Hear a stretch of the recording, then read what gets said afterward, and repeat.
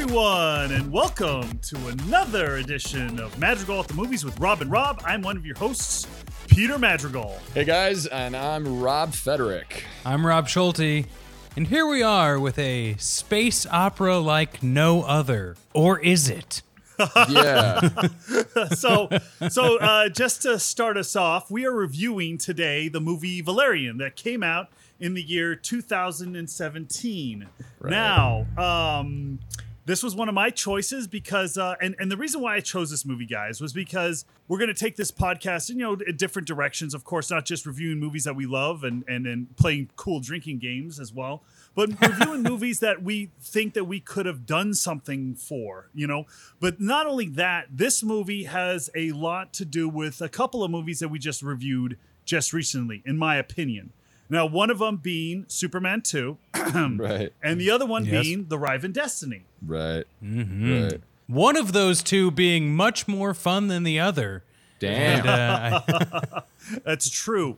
But the reason why I mentioned those two is because, and we're going to get into to Valerian here, but to me, Valerian is a lot like Superman 2 in that it's very, very boring. All right, and then it's a lot like The Riven because they were trying to push a new sci-fi movie. But the thing is that, well, we have a better sci-fi movie. Yeah. We really do. And this one's based on a set of graphic novels, the Valerian graphic novels. And I remember that reading before it came out, because I'm a huge Luc Besson fan. I mean, I don't know. Why are you a Luc Besson fan? And mostly because I discovered The Fifth Element in my youth, and I thought The Fifth Element was hands down one of the best sci-fi movies I've ever seen. Rob, I'm right there with you. Like, Yeah. I didn't know much about Luc Besson, but The Fifth Element has stuck with me ever since I saw it. Loved that film. No, it's a great film, and I think almost a little bit ahead of its time. But the thing about this movie in particular, and I told Peter before we actually sat down to do this, was I have a lot of notes about this movie. I will say there are a lot of things that I think that blew me away. I think that there are a lot of things that are great about this movie. But there's also a lot that I can understand why the movie flopped. So I'll get into those a little later. Well, actually, just a quick disclaimer here. Schulte, why do you think this movie flopped? Because the budget itself was what, $180 million? I think it was his biggest budget. $180 million plus advertisement would bring it up to a budget of $240 million. And so it raked in $41 million. So it was a huge massive. It was a colossal flop. So why do you guys, just to start us off, why do you guys think that this thing failed? A big problem was it wasn't, at least to me, advertised in a way where I knew what the movie was about. And it just seemed like generic space action film, but nothing broke through that weird wall that some movies successfully pass through in advertising. And secondly, and we can get into this later, the leads I did not feel were charismatic whatsoever. So I got to piggyback off of that one, Rob. I agree with you on your second point. I think that the leads in this movie, they were weak. Like, I think they were visually interesting because they have like interesting faces, but I don't think they were the right people for the job, unfortunately. And I disagree with you actually on the marketing scheme, because we reviewed a movie earlier whose marketing and back in the day was ahead of its time. The Matrix was one of those movies that we did not know what the movie was about during the advertisement, but once you got to see it, it captivated you. And I think this is where Valerian fell apart. I guess just to jump back on that real quick is that I feel like the Matrix advertising, I got left with a sense of mystery. What is the Matrix? The Matrix is the world that has been pulled over your eyes to blind you from the truth. And also the decade that it came out in, we didn't have a whole bunch of access to research more on it. And nothing about Valerian's advertising made me want to go out and find out more, I think also part of the problem of all this too is because I think the market, granted, Marvel is a great studio, but I think we've been oversaturated with heavy visual effects sci-fi movies that. Well, that's one of the reasons why I wanted this movie to succeed so much. Right. Because I'm tired, and I've mentioned this to you, Rob, I'm tired of relying on Marvel for my entertainment. Right. I am exhausted by that. I agree. I mean, and they're great movies. And I'm like, man, I'm going to go see that one. I'm going to go see that one. But now I'm going to say, okay, someone else has got to do something, right? Yeah. Well, give me a new series. Thank you. And I'd like to see something that's not based off of something else. You know what I mean? I know that studios are all about, let's face it, they're owned by corporations. They want the fast, easy money, and they're going to go with reliable properties because they want to secure investment. But at the same time, I'm like, I think you guys have gotten to the point where that's already that copper vein or gold mine has been exhausted, and we need to move on to new areas that maybe aren't based on anything, so that you create some intrigue and bring it. And you got to take those bold risks. And Star Wars, anybody? Yeah, I will say this. I don't think Valerian was devoid of risk-taking. I think that Luke really went out on a limb to try to take a risk. I just think that there are other things that I'll get into that led to the flop of this. One of them being that I think that movie is all over the place. It just doesn't know what kind of movie it wants to be. It's got so many elements in play that it becomes hard for you to stick to one thing. And I'll get more in detail about that, but I don't know if you guys agree. Totally. I couldn't agree more. Rob, take it away with that little reading that you do every time. Oh, yes. I've got the VHS of Valerian in front of me. I'm flipping it over right now. You found a VHS version VHS of Valerian. That's amazing. Yeah, the plastic is still on it. It's crazy, you know. Damn.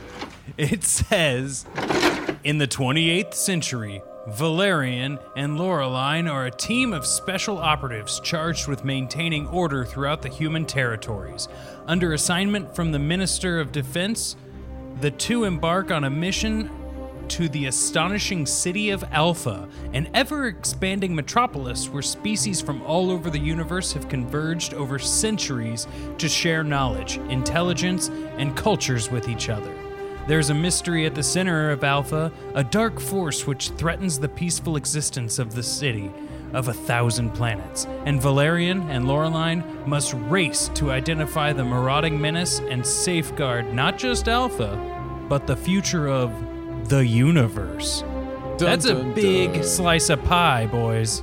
But that's what I mean. There's a lot in there. I'm going to give you guys my first impression when I first started watching this, right? And I'm fresh off the boat. I actually watched it right before this podcast. I had been wanting to watch it because I'm a sci-fi fan, clearly. Yeah. But here's what happened. My first impressions were I was blown away by the level of production design, creature design, and overall just scope. I mean, like the visuals in this movie, I will say, throughout the entire movie, are absolutely stunning. Breathtaking. Amazing. I mean, like I was really blown away at the creature design, at all the little intricacies that you get established. And I actually liked the beginning. I liked that passage of time that shows how we as the human race evolved into space travel. Yes. I will say it's a little long. I would have cut it down a bit. Me too. Yeah, and I think using Space Odyssey was just a little too on the nose for me, but when I could walk past that, well, I just feel like I've seen it done. You know what I mean? Which I guess might be an issue of this movie as a whole. But I love that segment. You know, I love seeing us grow and meeting new cultures. Right. And again, I think that was working for me until I get introduced to the two main characters. And then I said, okay, who dropped the Gouda and the giant block of cheese that I just got on this one? Because my biggest gripe with this movie is not just that the leads aren't as strong, but also the dialogue is just absolute shit, guys. Bad dream. No. But I feel better now. Don't you think we should run through our assignment? That's the last thing I feel like doing. Not very professional, Major. Look, scored a perfect 200 on my last memory test. Oh, God, yeah. So, first of all, I have a little bit of a problem with Dan DeHaan. I don't know how this guy does movies. All right, I'm just literally everything that he's in. I'm just like, if I see that guy's name in a movie, I'm like, okay, I'm walking the other direction. But you didn't like Chronicle? No, I thought he was great. Place in Beyond the Chronicle. Pines. no, I don't like any of them. I thought he was great in Chronicle. I like Kara. Kara is amazing, but that being said, the reason why I don't like a lot of his movies, and especially this one, is he doesn't take any risks. He doesn't look like he's having fun with it at all, and he's one note throughout the entire movie. He's I will trying agree to with pull the off this one-noteness. weird Keanu Reeves. I know. I was There it thinking is. Johnny That's Utah. it right there. right? I was thinking like Keanu Reeves in like Dracula, but Johnny. Yeah. Johnny Utah's Yeah. perfect. And Yeah. I will say, dude, I think that Dan DeHaan is actually a pretty good actor. He's got some stuff, some niche roles in there that like I said, I really liked him in Chronicle. I thought he was great in that. But in this movie, the one tone that you're mentioning, Peter, I kind of felt it with both those characters. I felt it God. with Oh, yeah. Cara Delevingne and him. I don't know if you agree, Rob. I do. I do agree. And I feel like the dialogue throughout the movie that was like based on their romantic relationship Yeah, which is was like pulled directly from like an early 90s rom-com. Yeah. It was It like was for bad. being this far into the future, it's like we're still relying on like very simple relationship work-life tropes, which It was was just bad. yeah, I missed the mark. Well, I would have liked to have seen the flirtation go in, like, throughout the movie. Like you want to see their relationship grow. You know what I mean? Because she could. You want I to mean, see a like, show, you don't want to be told that they're Yeah, now in like, love he could or be, at like, least in a kind better of- relationship. Exactly. He could be like ignoring her, and she could be kind of attracted, and then he could be like talking to other women, like other women on the bridge, and she could be like jealous of that. Well, You know, I mean, something. they show Give me that with like the something. track record thing. But what I will say, But that's telling, not showing. I mean, I kind of agree and disagree. Because when I was watching this sequence in particular, when they're out on the beach and stuff like that, like I saw what Luc Besson was trying to do. He was trying to say that these guys were quick-witted. They've known each other all their lives, like for a long time. Like they obviously have some chemistry together. And like they're these very savvy agents or whatever, because obviously they're pulling moves on each other or whatever. I just thought that for the introduction, it was a little too much on the nose. Like you want to play with these tensions, and I know that might seem cliche, but you want these relationships to simmer a little bit, Yes. And I want to grow with the characters. I want Yeah. to learn as the movie goes on. Exactly. And I didn't feel that. And then on top of that, just the poor dialogue. Like one of the major things I would have done to redo this movie, like you said, Peter, is I would have brought a script doctor just to work on the dialogue. Yes. And Yeah. I don't think. Do you think that they had a script doctor? You don't think they had a script doctor at all, do you? Because Luke is the writer, director. He's one of those Yeah. M. Night Shyamalan Yeah. types. You know? I don't M. know Night if they Shyamalan. did, because I know that he got it privately funded through Europe and all that stuff. I don't think the major studios had much to do with like the actual funding of it. Like, and that was one of the things I think is one of the biggest internationally funded movies in the world in history. I think I remember reading something about it. And I think there's something to be said about like, I think you mentioned it earlier, Rob, like the success of the comic book series this is based on in Right. France.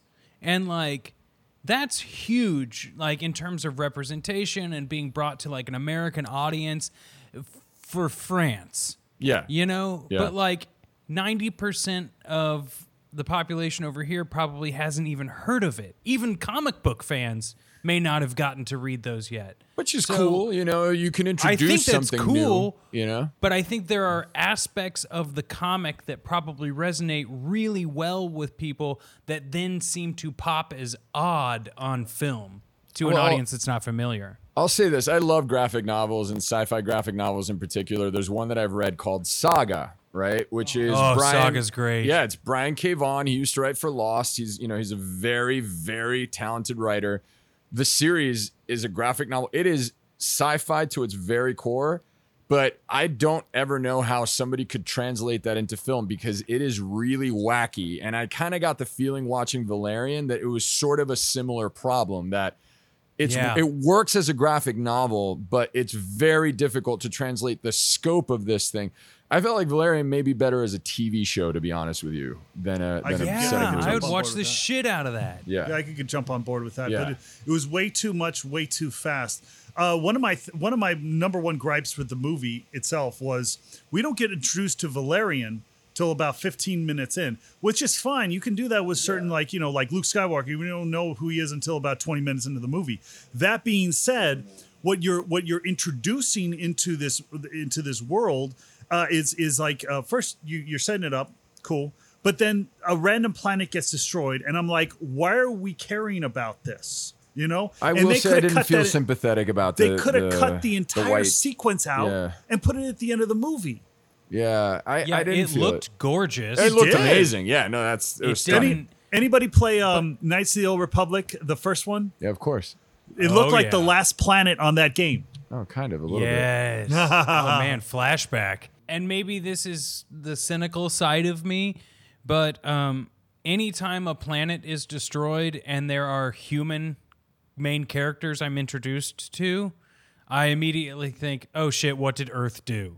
You know? Yes. Right.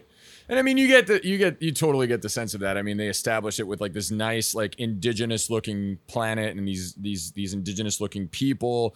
They, like live off of nature, these pearls, and like they give back to the earth. And then all of a sudden, like the mech and the smoke and the fire Yep. comes blasting through their beautiful atmosphere and just contaminates everything and blows everything up. The problem is that when this like princess chick like starts running over and she gets like locked out, like I didn't feel sympathetic Because you don't know for- who she is. But there is a movie that I will bring up that this reminded me of.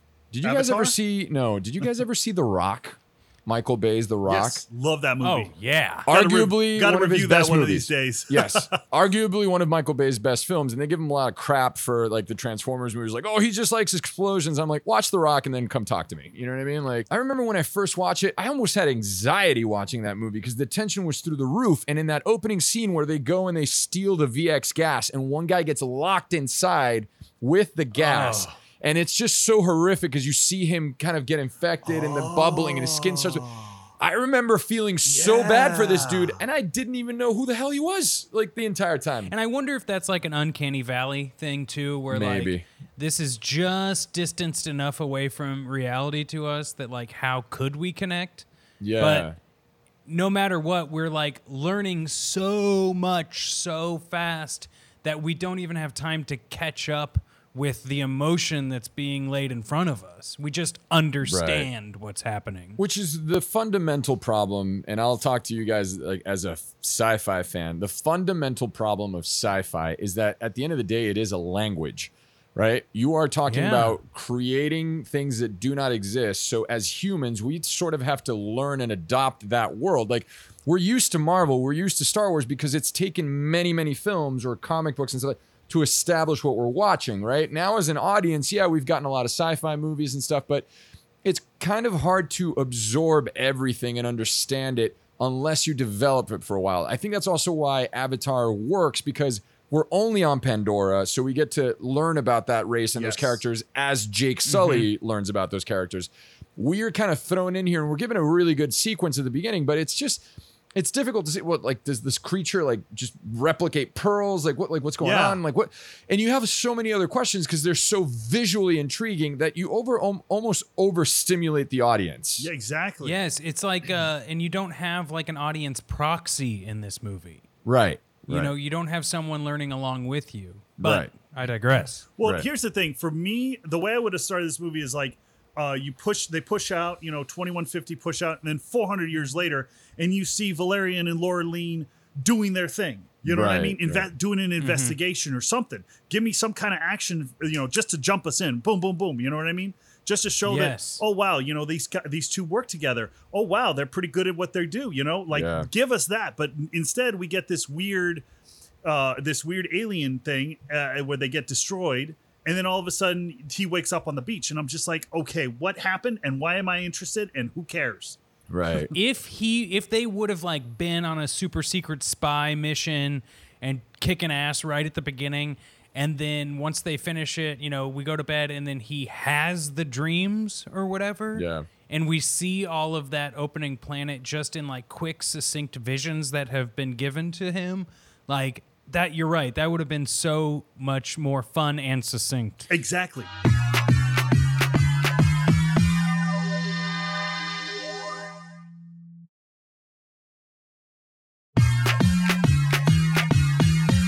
As visually stimulating as it is, you know what I mean? I'm a sci-fi fan, so like I think I absorb it a lot easier like than if like my mom was gonna go see this movie. She wouldn't understand what the hell was going on, right?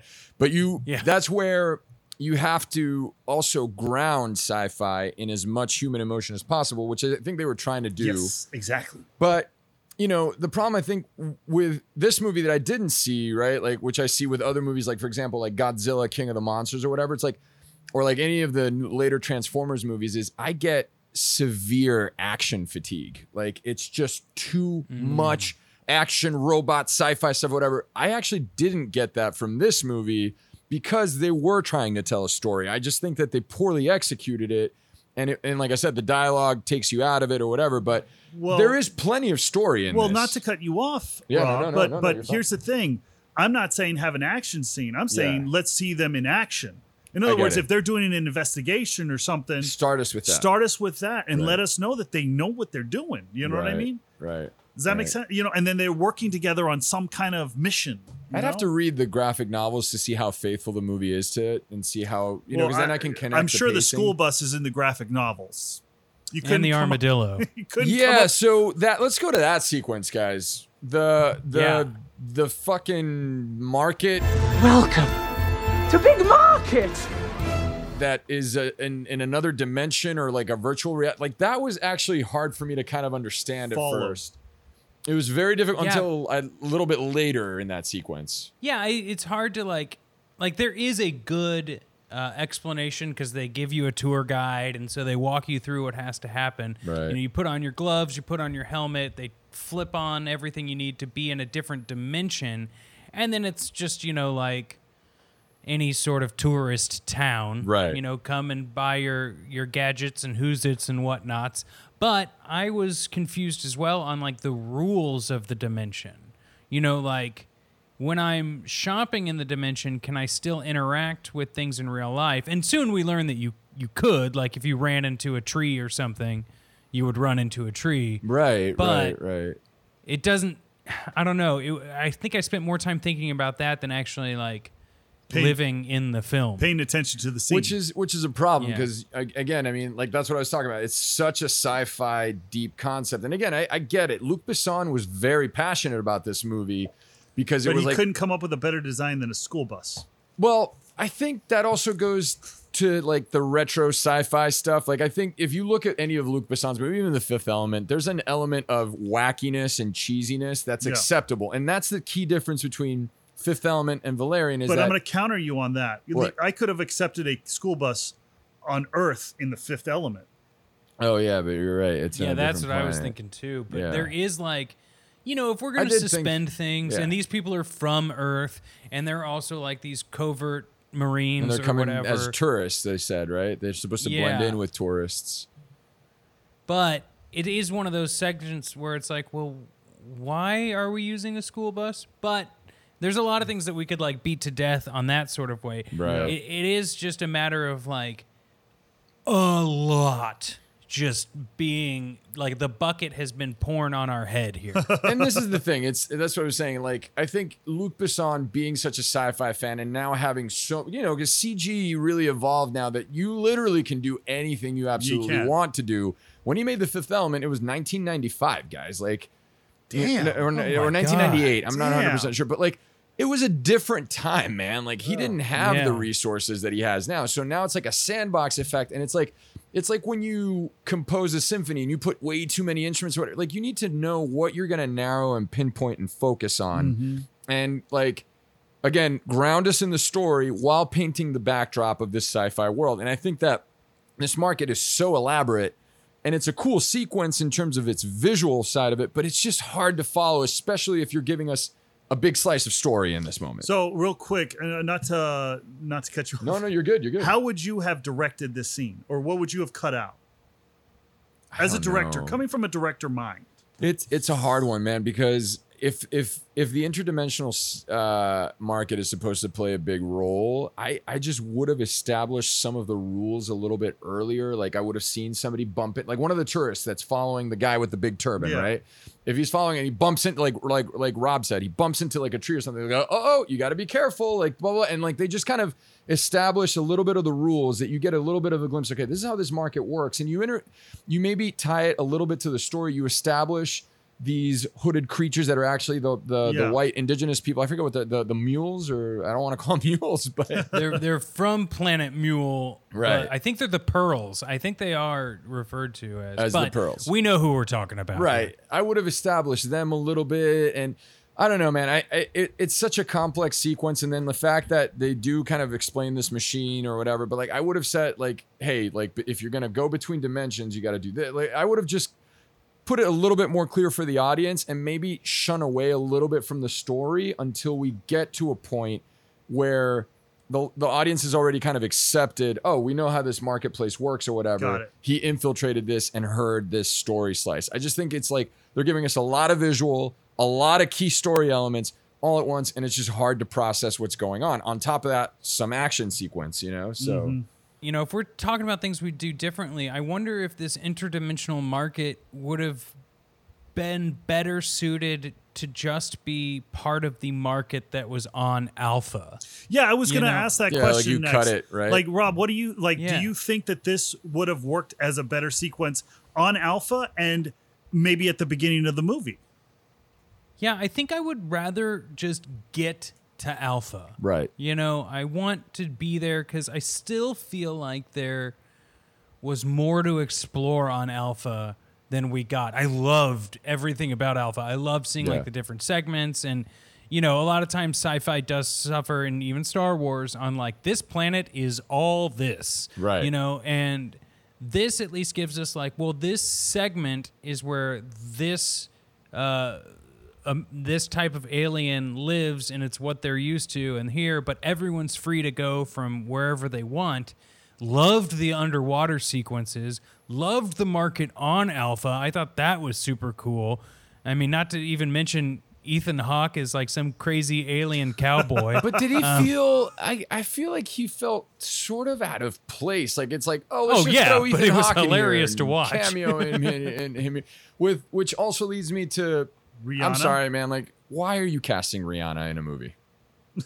Oh, Rihanna was hot at the time. I know she was. I know she's hot, but I'm like, she has no business being in movies, man. I'm sorry to say. That's what I'm saying. Like, Yeah. she had done like one movie before this, but they were like, Battleship. I think this was that. Another terrible flop. I mean, like, come on. Well, what I'm saying is they're like, where are they pinching their pennies? And I think they feel like it's a good get to get a super music star who's like hot in the terms of like, Yeah, to bring in an audience, like right? in the audience mind. Doesn't work though. Yeah. You know? It But doesn't it work. just doesn't work. I mean, like, look, man, I've always, as a director, had a gripe with the fact that I'm not into the politics of Hollywood where, like, oh, you're a music star, therefore, hey, let's put you in movies because money. You know what I mean? Like, I'm like, I have a problem with that. Like, I don't think, for example, and I'm going to say it wildly unpopular here, I don't think Justin Timberlake should be in movies. That's my personal opinion.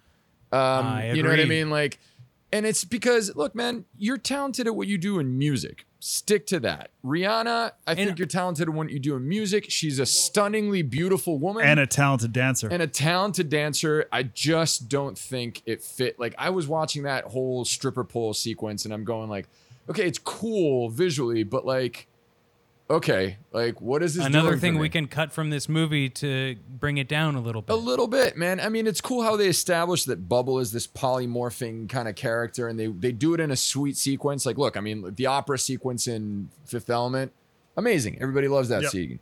And I think they kind of tried to make this the opera sequence, kind of, but it just fell off them. It just felt a little creepy to me and weird. And then she's like I don't know, man. Rihanna didn't sell me on it, especially when she dies in the movie. It was like, Oh yeah, it's tough. And also like Justin Timberlake, if you want to be an actor, like fund your own movie. and play all the roles if you want. Or like campaign in Hollywood to God. get an Oscar, like he did for so many of his movies, which he did not even deserve to even be in. You know what I mean? I don't know. I have a huge. I really don't like that guy. I'm sorry. Unpopular Same. opinion. Oh no, it's not. Hey, an apo- you don't have to say. I don't listen to any of his stuff. I've never seen a movie with Justin Timberlake in it. Yeah. Sorry. Yeah. Anyway, I digress. But yes, I thought that was kind of out of place, and it just felt like if you're gonna put a sequence in like that, just give me a stronger actor that can sell me on being kind of a polymorphic. Yeah. Like you need a talented actor for that, you know? Yes. Especially for Well, that and role. also that is a role that deserves more than 15 minutes of screen time. Exactly. You know, that is a For sure. character Yes.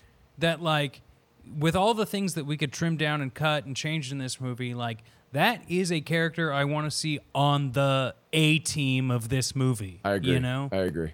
Oh, absolutely. You could have like the third wheel could be like this weird alien person who's a.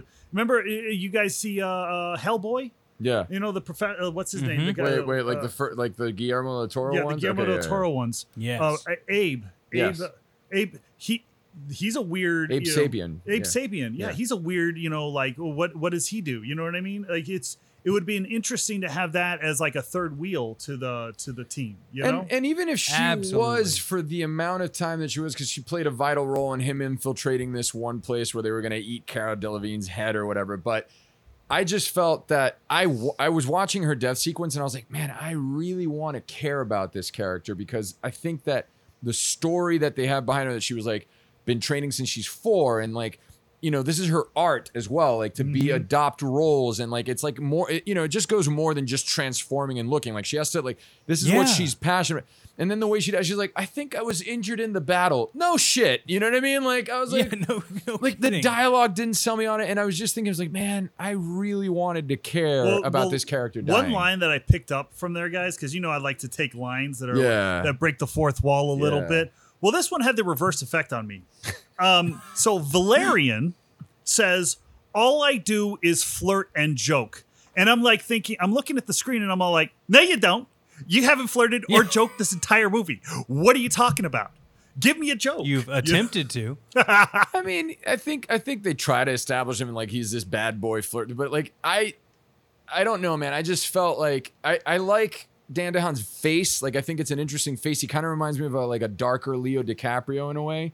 But Oh, I can see that. yeah, but the thing about him is like I expected Valerian, and it doesn't have to always be some muscle bound like good looking dude, you know what I mean? But I just expected someone different, man. I would have cast someone else in that role that would have portrayed that bad boy thing. Like for example, like even look, it A just young popped in my- Brad Pitt type. or Charlie Hunnam, you know There what you I go. mean? Would have worked, Ooh, you know? Like I don't know, man. Someone that I know has like that bad boy flirty presence. Yes. I didn't just quite get that from him. My whole thing would have been like, first of all, we got to go back to the main bad guy of this whole thing, and Right. they kidnap the commander, Right. who's played by Clive Owen, and automatically you know that this guy's the bad guy. Yeah. I think that it would have been hilarious. Like you put some comedy in there, like so I would, when he's getting dressed and putting the gold on his chest. Well, it would have been Yeah, like a steampunk It would have been looking thing. hilarious if he was like M. Bisoned it out and like put a cape on too. Oh, and he would yeah. have swung it around and be like, "What do you think?" You know what I mean? And then Valerian comes in and is like, "Sir, permission to speak freely, sir." He's like, "Permission granted." It's like, that is the greatest you've ever looked in your life, sir. Total suck up. You know what I Right, mean? but like joking. Talk shit behind his back all the time, but wants a promotion so badly. So he's like, total suck up. Yes, sir, sir. But he's messing It would have with- been funny. Oh, yeah. And this is Give weird. it character. Because Luc Besson actually shines with this type of comedy. Like, just watch The Fifth Element. There's tons of moments like that with like the Federation that they have there. That Bruce Willis. Everything Bruce Willis says. Yeah, it's great. You know. Let me ask you guys this. Yep. I think the comic is actually just like Valerian and Laureline. Like that's the title of it. Yeah. Do you think by changing this to Valerian in the City of a Thousand Planets, it had like the John Carter effect, where it's like, well, who is that? It felt I don't- oddly like John Carter now that you say that. It did actually. So here's my interpretation of what you're saying, and this is something that crossed my mind last night. So you either change the name to Valerian and Laureline and start the movie off with those two, Right. or you change the name to the City of a Thousand Planets, and you start the movie off with the all these satellites and these people coming together to create this planet.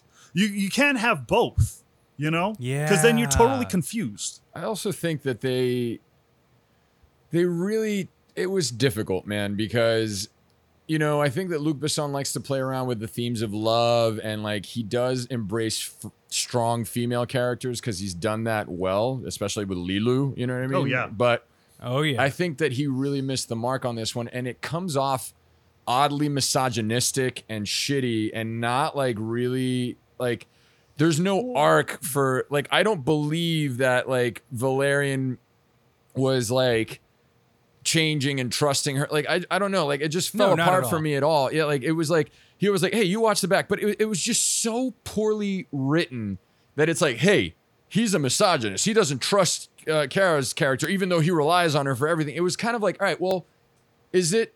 It would have been funny if it was like when she was like, well, no, thank you. It's like, well, I don't have to thank you, babe. You know what I mean? Something like that. It would have been. It just was so bad, man. And it just, you don't know. I'm like, all right, well, is it that he doesn't trust her or he can't live without her? But like, you're giving me mixed signals here, and I don't understand. So like, when she does say like, like, how about you go for backup and I walk in or whatever, and like you say that you see that she's frustrated, I'm like, but like that doesn't feel genuine to me at this point. Like, I don't know. Like, I know what you mean. It's like it's forced, like Super words forced. in her mouth, but I don't believe either character. I don't. That was the thing. You know what's You're right. interesting? I'll bet you, like, if you look at past quote unquote relationships on screen, like Legend of the Falls, or what was another one? Willow. Well, actually, I remember Willow, the director, Ron Howard, talking about Willow, how Val Kilmer and what's her, the lead, the female lead in that, I can't remember her name. They started dating. They started dating, and it came through on screen. These two, I don't even think they went to coffee together. Yeah. Oh yeah. Let's make the best movie we can. Let's go for drinks. Let's find out things about each other, and let's actually become friends, so that translates onto screen. You know? Well, and I think there's a big agree. issue of just so much going on in this script. Right. That then, unfortunately, the first thing to fall by the wayside are the relationships, friendships, romantic, whatever, because it's constantly trying to speed up to the next scene. And it's just too many themes, guys. We have the theme of the bad boy misogynist who doesn't trust his female partner, but unfortunately can't live without her. Then you have the theme of love between the two of them. Then you have a theme of like doing what's right for your duty or not, or breaking the rules. Then you have the theme of the overall show where it's like, you know, we need to save the universe, which is getting old at this point with every sci-fi movie out there. You have the themes of betrayal that, you know, we all saw coming. Like, I mean, guys, did anybody predict the ending to this movie, or did not predict the end of this movie? Because I knew the ending when I found out who the commander was. As soon as you see it's the one commander, of those ideas where like one of the superstars in the film, well, they're probably, it's like watching SVU, and like Stephen Colbert shows up, and you're like, well, I wonder who the bad guy is. I was hoping that, you know, we were made to believe that the commander was actually a bad guy, and we were going to get a twist at the end that the white creatures, the pearls, were actually going to be the bad guys. Yes. And we've been misled to think this whole thing. And I would have been like, okay, well, that would have worked a little bit. It would have still been cheesy, but it would have worked more. Yes. No, we didn't get that. And I was like, all right, so great. This whole he's the movie bad was guy. for what? Yeah, exactly. Oh yeah. To save some pearls? Like, I don't know, man. Like, it just didn't give me, the stakes were not high enough in any of the action sequences either. Like the moment where he has and as much as they want to tell us, you know, about us wiping out the planet and them being the last and them just trying to survive again, you don't believe it. No, you because nah. it's just so like on a platter for you. And it's you know, too that monotone, like Peter said. Yeah. We don't get I never felt tense in any of the action sequences. Do you guys agree? Absolutely. Yeah, I do, and I liked some of them, but I don't know. I could easily take or leave them. I just never felt like, look, man, I feel anxiety for the characters. Like I feel for Han Solo, Luke, and Leia when they're on that planet or whatever. Like I feel the danger, even though I know they're probably gonna make it. I never felt like Valerian went down on a ship and he was in danger. I never felt that Kara was in danger when she got taken. And on top of that, She got fished by holding a butterfly. This is like a chick who just escaped from 2 military guys and beat the shit out of them. And she doesn't know that those butterflies are fishing poles. And no, not just that. Like, she gets captured and put in a wicker basket and dragged away, and I'm supposed to believe that she's now the damsel in distress. I'm like, dude, like, we're all over the place in this movie. Yeah, she just kicked two guys' asses. Right. And all of a sudden, and went through, put the jellyfish on her head. And now she gets captured by a wicker And basket? she's like, Valerian, save me. I'm the damsel in distress. And I'm like, all right, well, like, you just went to rescue him and then you get yourself caught like this. Like, I don't it's buy it. inconsistent. Like, I'm like, it just doesn't work, you know? So I would have cut that. I would have cut that out, man.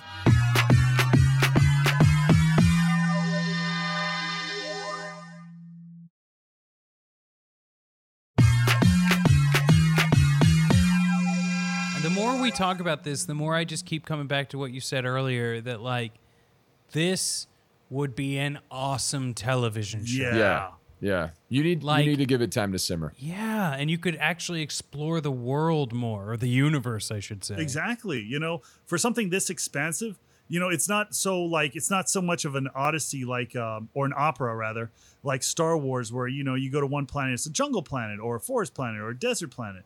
You know, with this one, it's like there's 1,000 different places you can go. You know, so you got to give it that time to simmer. You know, because every episode you could be exploring a different planet. You know, by the way, to piggyback, Even if it was just a couple of movies to establish just this plot line, would have worked. Yeah, exactly. But to piggyback off of what you said, it's like I felt that Kajorian was in danger the entire movie of the Riven.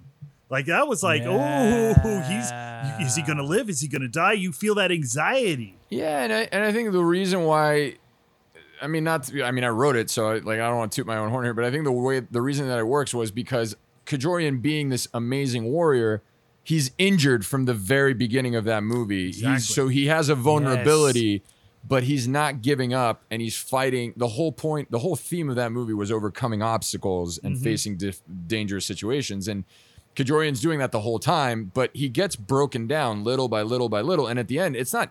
He doesn't win. Like they open up an opportunity for him to win. The Rhea, the emissary, sacrifices herself to save him, which then in part gives him a change.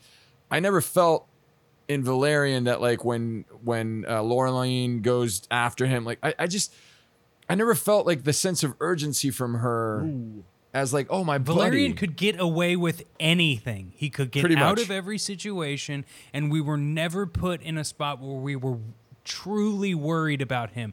Even when everyone was getting covered in that goo from the pearls, like he immediately, it's like, people are getting covered in goo. Better put this thing in my mouth. Right. Yeah, you're never put in a place where you actually worry. Even when we get to, you know, Laureline having to put a jellyfish butt on her head.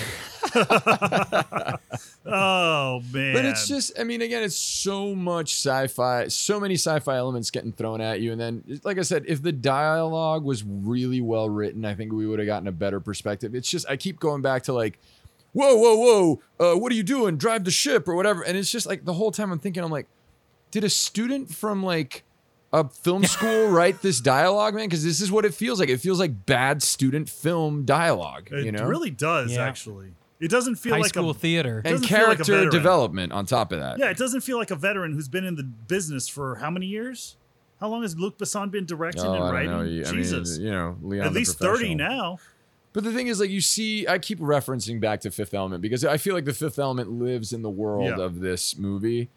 There is a genuine connection between Leeloo and Dallas, you know what I mean? Like Corbin Dallas, right? Like you feel that development, and you do feel that they fall in love at the end and stuff like that because they just develop it really well. And the other characters that are supporting, like Ian Holmes' characters, it all feeds into that, man. Like, and it burns slower.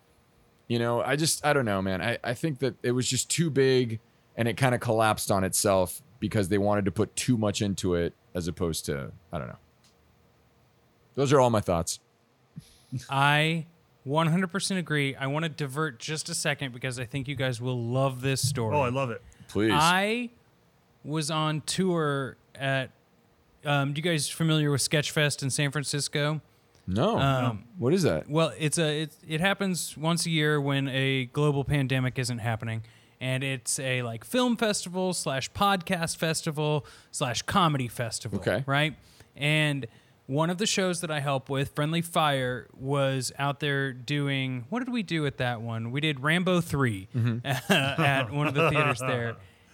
And afterwards, one of the hosts was like, hey, Rob, me and the other 2 hosts are going to go over to a friend's place, and, I'd like you to join in. You're a part of this team, so if you're not too tired, because it's the end of the night, he's like, come and join us. So, I'm up for a surprise visit in San Francisco, as scary as that may sound, but we went to this dark garage, and it was Adam Savage's workshop. Oh, that's awesome. And inside of it, amongst everything sci-fi and movie that you would want to play with and hold and touch, is either a genuine article that he's gotten through auction or built himself. Wow. And just sitting on his pool table was the gun from The Fifth Element. Wow. That's That badass. has the brown camo on it and everything. Yeah. Voila, the GF1.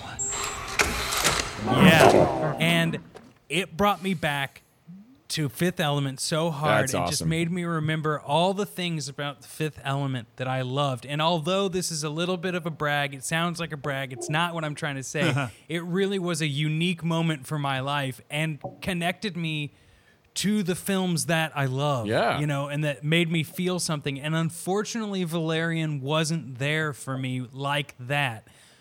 But Yeah.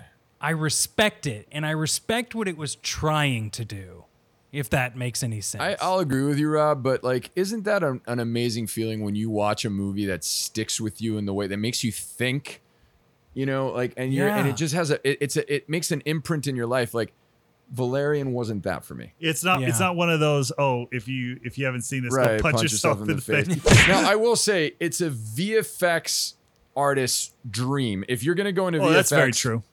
Watch this movie, pick it apart, because I will say I really want to. I would love to meet the concept designers of that movie and see how all the iterations, the amount of artwork that they must have put together for this film. Massive. The problem is, again, and what we talked about, like I would have actually cut down a lot of that sci-fi stuff to get to more of the story. I would have doctored the script for the dialogue, and I would have. If not, I would have turned it into a TV show so that we can appreciate all that. But yeah, it as a story at the end, which is the most important part, it fell apart for me. Yeah, you could have like taken the opening where the planet's getting destroyed or whatever and put that at the end, which is what they did. When he meets the Mole Emperor, they tell the story again. And by the way, did you guys pick up at all that the princess was that the princess attached herself to Valerian and traveled with him? I've seen this movie twice. Yeah. I did not pick that up until the second viewing when he said it after Bubble dies. And I'm all like, where did this come from? All of a sudden he's got the Mole Princess inside of her. I mean, inside of him. She's inside of him. It's the exact same thing that this movie, we talked about Superstrom before. It wants to tell us and not show us. And I think that is also like crucially pointed out with their like Alex system, Right. that just is like, well, we need to get some information to our audience, and here it is. And that's what I talk about. Look, we reviewed one of the greatest movies of all time in terms of whether or not it was a perfect movie from a story standpoint, which is Back to the Future, right? Yep. That movie is a clear example of perfect setups and perfect payoffs. And I think that this movie failed in setting up I would have put moments in where, Valerian acts contrary to his personality. Yes. And Laureline notices, and we start to see the struggle within Valerian, and we set up that something's going on with him since the moment that he got hit with that shockwave of energy, right? Mm-hmm. The other thing that I think that happened too is like when they get to the dead zone, they're like, oh, like, how do we know, like, this is the bad guy? Or I was like, well, because we were lied to and I figured it out right now because, we should be dead. We're in the dead zone and we're not. And I was like, well, holy shit, man. Like, nobody established any of this until now. And I was like, okay. And on top of that, I'm supposed to now believe Valerian's a genius that can also, within a whim, figure out the entire plot of the entire movie and know that, hey, we were lied to, or like, again, it just drops with the setups and the payoffs. You need to establish these things and drop subtle cues that will keep the audience guessing. So when those moments are revealed, the audience, the best way that you know your setup and payoff worked is when an audience member goes like this, oh shit, that's what it was. Yes. That's how you know you got it, you know? Yes. So yeah. My whole thing would have been I would have cast someone who, like you were saying, a Charlie Hunnam who can bring that gravitas, actually bring just like a sarcasm to him as well. You know what I mean? It's like he's such like he puts up a front of being like this ultimate badass police officer, Right. but in the end he needs her help. You know? And he's got a Yeah. vulnerability within him, which is Big this vulnerability. benevolent spirit, which could have worked so well to tie the romance factor Yes. in, but they just kind of sprinkled it at the end, and you're like, all right, well, that fell off the map. Yeah, you want to establish that he's like he has a tough exterior, but inside he's just like, he's just a regular guy. You know what I mean? Yeah. He doesn't have like, he's not, oh yeah, I'm the ultimate, weapon. That's why it fell flat for me. All right, so I want to ask one positive question about this movie because, obviously we've been talking about how it didn't work, but like, Rob, do you have a favorite Yes. sequence of the movie that stood out for you that you're like, damn, this part was actually pretty cool? I really, really liked the chase sequence through Alpha. And then when he had to go into his like little solo tube as well, that was fun to watch. A little bit, is this the Millennium Falcon? And maybe that's why I liked it. Right. But I really liked that. And I briefly said this earlier, I really enjoyed the underwater segments. Right. I thought that it just visually was beautiful, and it's like the ocean is like space, you can totally get the same vibes from it in a completely different way. Right. How about you guys? Peter? Oh man, how do I put this? Don't think that I'm ragging on this movie at all. I really, Right. really actually like this movie. I just was thoroughly bored with the performances. But Right. I remember every single sequence in the Yeah. film because they all stand out to me. That's the thing. I'm not trying to bash Luc Besson. I'm just saying that the movie itself, the acting and some of the directing needed, the writing needed help. Right. But as far as like the visuals, I can tell you everything that happens in the entire film, like from the school bus scene, the opening to the planet Right. with the moles, to the school bus scene, to like her looking at the butterflies and then getting dragged up. Right. One of my favorite scenes was probably after he was entertained with the Rihanna, the stripper pole. Right. That whole long procession was probably one of my favorites. The procession where Yeah. where The Laura food? leads. Yeah, where Laura leads. I was like, man, this food looks amazing.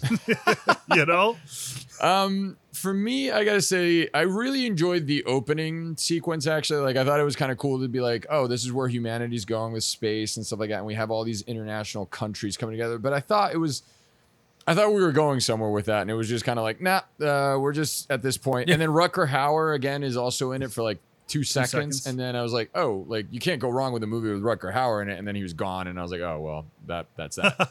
I think it's also Yeah. because he died, but anyway, and I really actually enjoyed the moment where he's wearing his suit, and he's like, well, that will bring me into a wall. She's like, yeah, well, you said the fastest way. Corny dialogue, but then when he decides to put that suit in and he breaks through all those walls and you see all the sides of Alpha or whatever, Yes. that sequence is really cool. I actually did like that a lot. And I remember seeing that in the Yeah. trailer going like, well, why did this movie flop? Because this looks really cool. However, I would have used that way earlier to establish Alpha Yeah. and like show what this, like, I just would But have that's used it what I with was- a purpose. That's what I was talking about as far as like introduce them as doing their job. Yeah.